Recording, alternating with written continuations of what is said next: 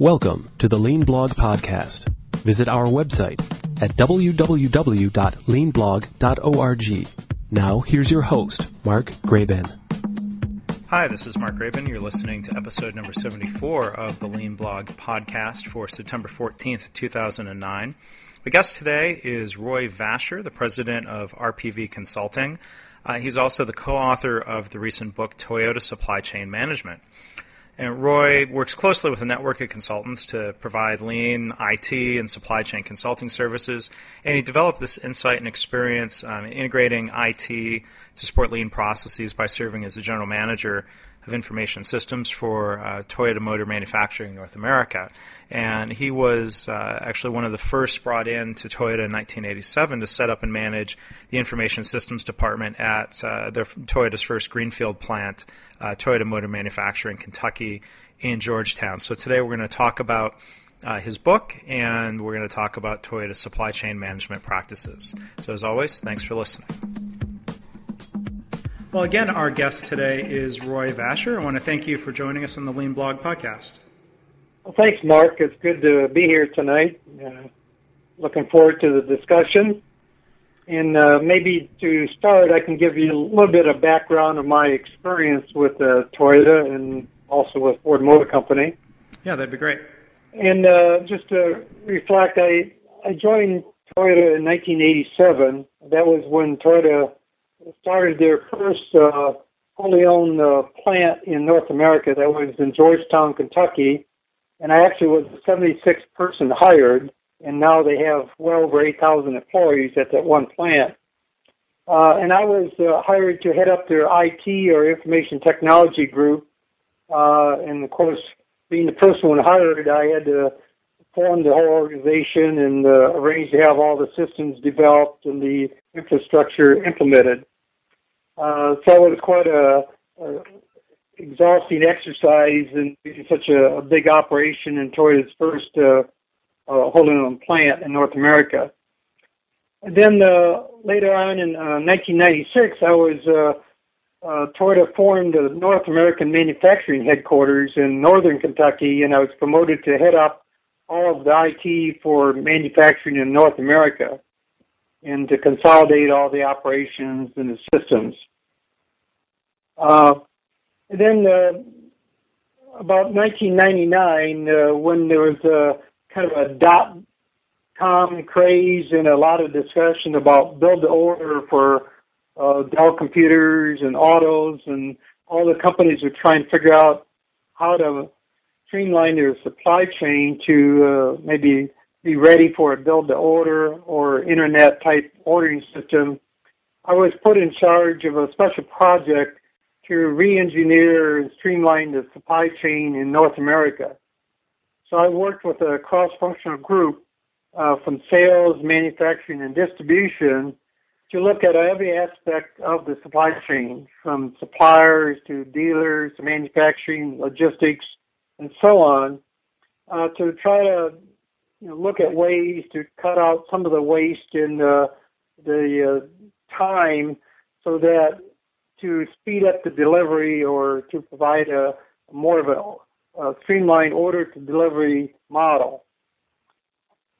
And then after working on this for about 5 years in North America, the Toyota in Europe wanted to implement some of the Kaizen,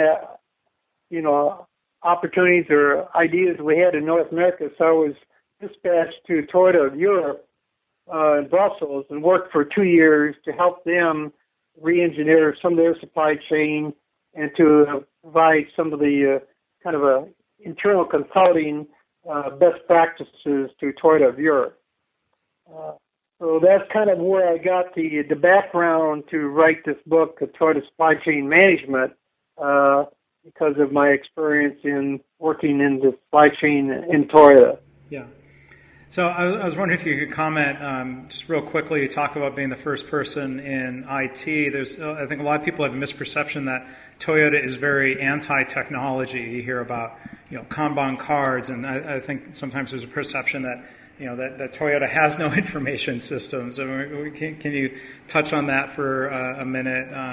Either do you hear that perception, or what it was like incorporating IT within the Toyota production environment?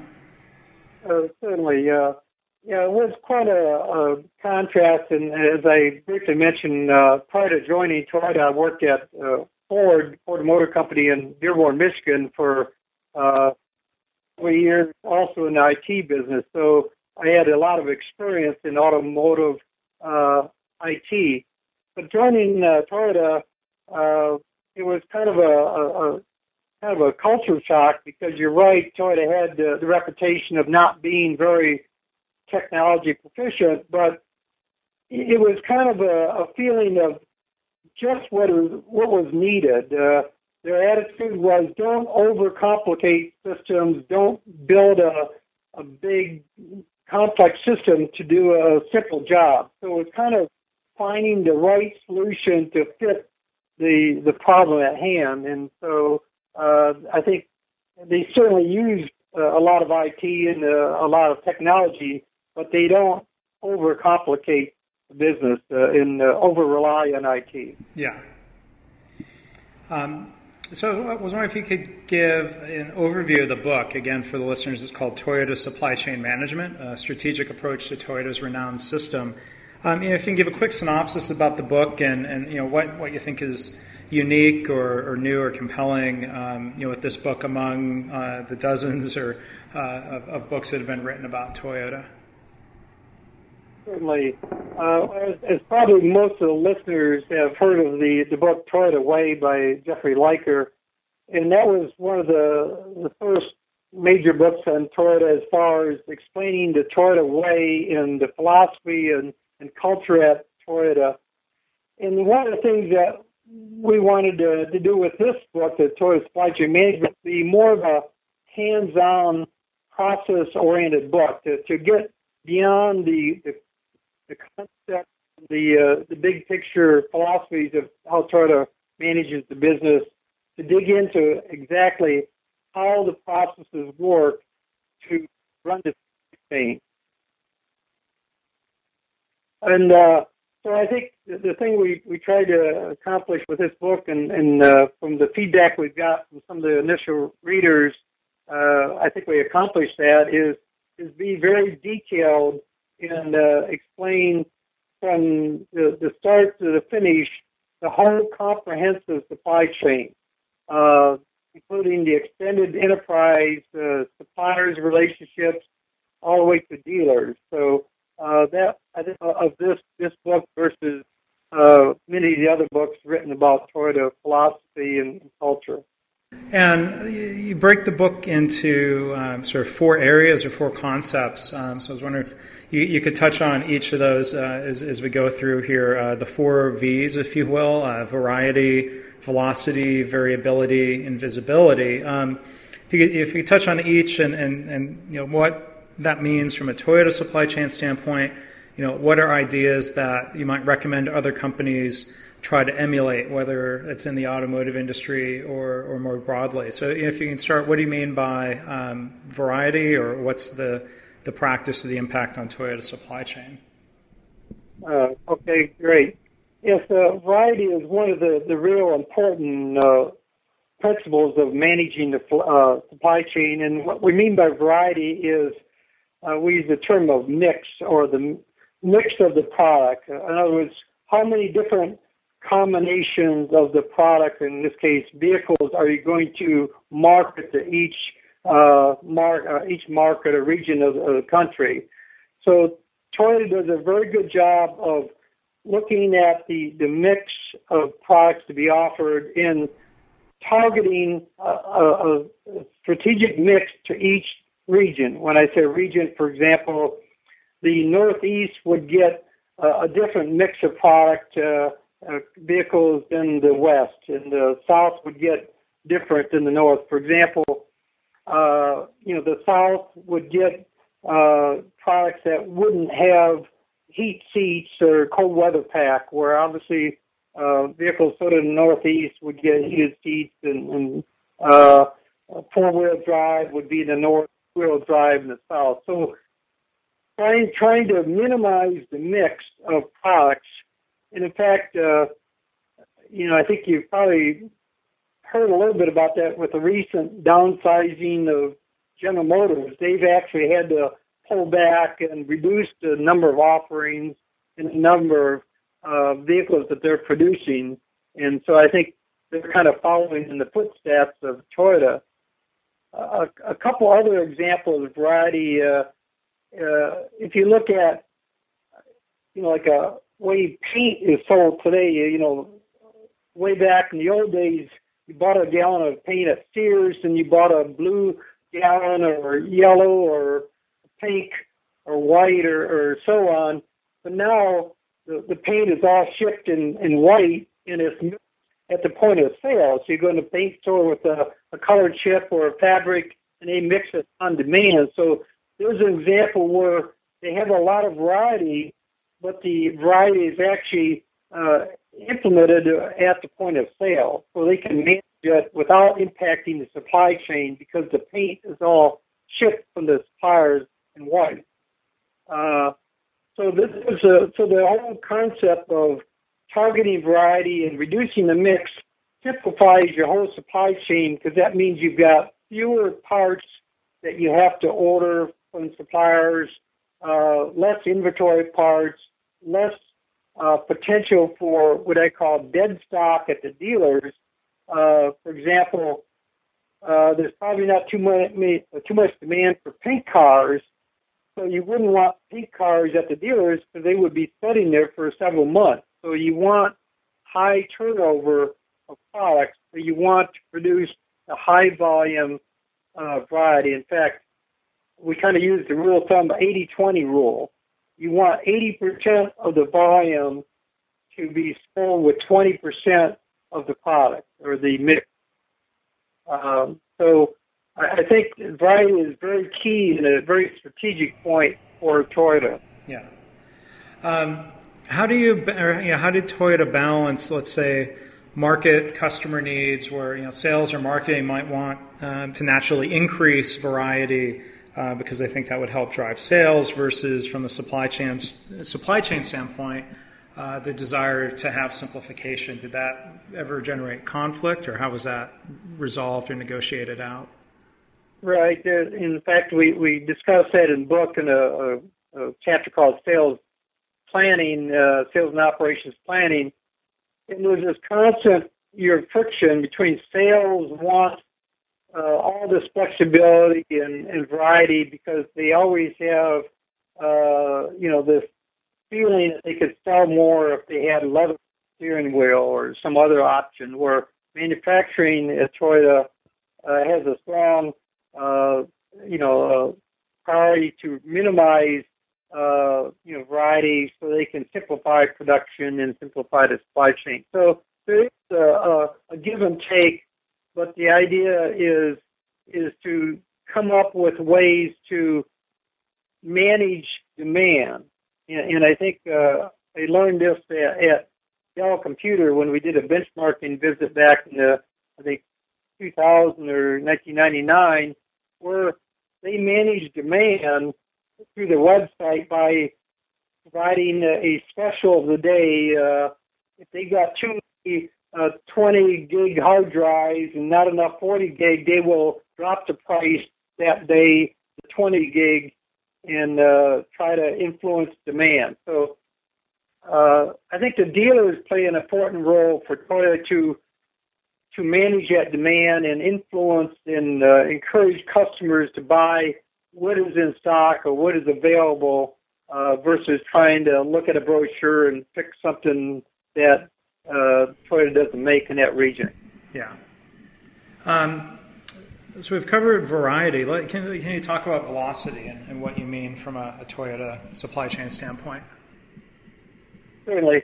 Velocity, we mean there is the turn rate or flow of the vehicles or the parts throughout the supply chain. So the idea is you want to minimize stagnation. And one of the things that comes into play here is logistics. At Toyota, inbound logistics and outbound logistics are very important in managing velocity because you want to keep the parts flowing. And so one of the concepts Toyota has is small lots and high frequency. So what they want is to be able to pick up parts from each supplier every day in small lots and keep that flow going. So if they have a change in parts orders, it can be reflected quickly throughout the supply chain. So they introduced a concept called milk routes, where they will organize the suppliers into clusters. So maybe there's a cluster of suppliers in North Carolina, and there'll be one truck or a group of trucks picking up from those suppliers each day, taking the parts to a cross dock, maybe in Knoxville, where the parts are unloaded and then reloaded onto direct lines to each plant. So the parts are picked up for all plants on the milk route and then unloaded at a cross dock and then shipped to the plant in Georgetown or Princeton or Canada. And that allows them to pick up some suppliers every day and keep the velocity flowing. Okay, so we've got variety and velocity. The third point is variability. If you can describe what you mean by variability, how that's different than variety in the Toyota supply chain. Right. Variability is the level of what the production of the parts are produced each day. So Toyota uses a concept called heijunka, which means it's a Japanese term to level. What they do is they take the orders of vehicles for a given period, a month, and they move those, or they create a production schedule that is the same mix of vehicles for each week of the month, for each day of the month, and then eventually each hour of the day. So the idea is that there is a very much of a repeatable process of production as well as the whole supply chain. So this means that there's less inconsistency and less spike to the suppliers as far as the orders. That means the forecasted parts orders is very similar to the actual final order because of the leveling of all the production plans for several days and weeks in advance. So I think the whole concept there is to make sure that everything is smooth for not only the Toyota operation, but for all Toyota suppliers so that they can work at a very consistent level and not have to worry about bottlenecks or sudden expectations or sudden orders or spikes in production and so on. And this whole concept of variability is carried on through the dealers. So the same mix of vehicles are shipped to each region of the country each day, and so that you don't get a sudden shipment of vehicles to a dealer all in 1 week a month, that they're kind of even out throughout the month. So their inventory is leveled also. And that heijunka practice of smoothing out the variability, that really has quite a positive impact on suppliers, especially as you go further up the supply chain, correct? Right, yeah. So the tier one suppliers get a smooth order and forecast. So their suppliers get a very smooth order and forecast. In fact, a little side note here, when I was at Toyota, we were going to start offering more change to the dealers 5 days before production. And this is kind of to getting back to the build to order, or the last minute changes to enable dealers to respond to customer demand. So we were concerned of the impact on the suppliers. We held a big meeting with all the suppliers at the Georgetown plant, and we kind of threw out some numbers. Or what if we change the orders by 5% a week before, or we kind of exaggerated. Even if we changed by 20%, what would be the impact? And the suppliers kind of laughed. They said, well, heck, if you kept it within 20%, it would be no problem for us compared to the competition that always get exaggerations in the orders. So I think there's an example where the suppliers really appreciate Toyota's ability to keep a consistent order week to week and day to day. Okay, and the final point is visibility. I know it's a big topic for a lot of companies, wanting visibility into inventory throughout the supply chain. How did that how did that principle get put into practice in Toyota? Well, the Toyota keeps we call it KPIs, or key performance indicators, and a lot of different aspects of the process. Looking at the dealer's inventory, they track inventory, they track aged inventory to make sure they understand what mix of products aren't moving, so that they can adjust their mix in the future. And they also track the time it takes to get orders from the plant, vehicles to plant to the dealers, and they also track suppliers' performance in the area of misshipments or defects and so on. So the idea is to make everything visible so that if there is a problem, that is noticed quickly and the action can be taken. In fact, the suppliers are instructed by Toyota purchasing to not try to hide problems. That don't be embarrassed if you have a problem. Bring it to our attention. We'll work with you to help you out. In fact, one of the purchase managers, Gene Tabor, who's quoted in the book, said he tells his suppliers, even if it's 5 o'clock on Friday afternoon, call me. I'd rather know the problem then so we can work over the weekend to help resolve it, rather than you trying to solve it on your own and then coming in Monday and missing the shipment. So I think that attitude of don't hide problems, make things visible through KPIs, as well as just raising your hand or pulling the hand-on cord, so to speak, whether it's in the plant or throughout the supply chain. Okay, so it's that extension of that philosophy that you hear about within the Toyota factories, and if I hear what you're saying, it's not so much of visibility, simple visibility into how many parts are sitting where, but this idea of a visibility to problems so that you can collaborate and get things solved more quickly. Correct. Well, that's great. Well, I had one more question that actually came from a reader of the blog via Twitter, of all things. Joe Dager had a question. That you worked for Toyota and you write about them. What other companies do you admire or pay attention to from a supply chain management perspective?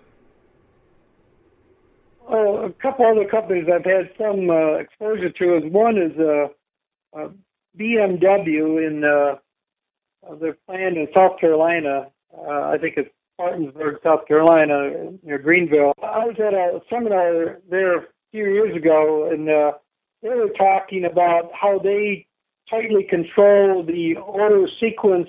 And of course, BMW is kind of the opposite of Toyota as far as controlling mix. BMW and Mercedes, the European brands, tend to offer all kinds of options and all types of variety, and that's kind of their niche. But they do a pretty good job of controlling the order sequence. And in fact, what they do is they fly parts in on a daily basis from Germany to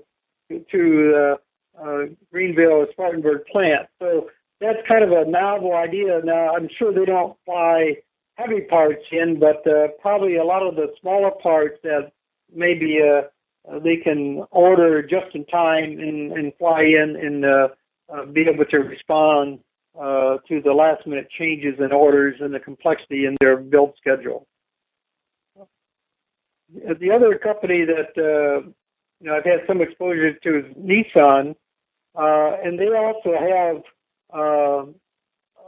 kind of a lot of ability to change orders at the last minute to the plants, as well as do a lot of we call trade or virtual trades of orders. For example, if a dealer in California is being built a particular car, but someone in Colorado wants the same car, there's ability in the system, and Toyota has this ability also to go in and do what we call virtual trade, of actually swapping those vehicles so that there isn't really any impact on the downstream the supply chain, but the dealer gets the car they wanted in the shortest period of time. So there's a couple examples of innovations in the supply chain management that other companies have introduced.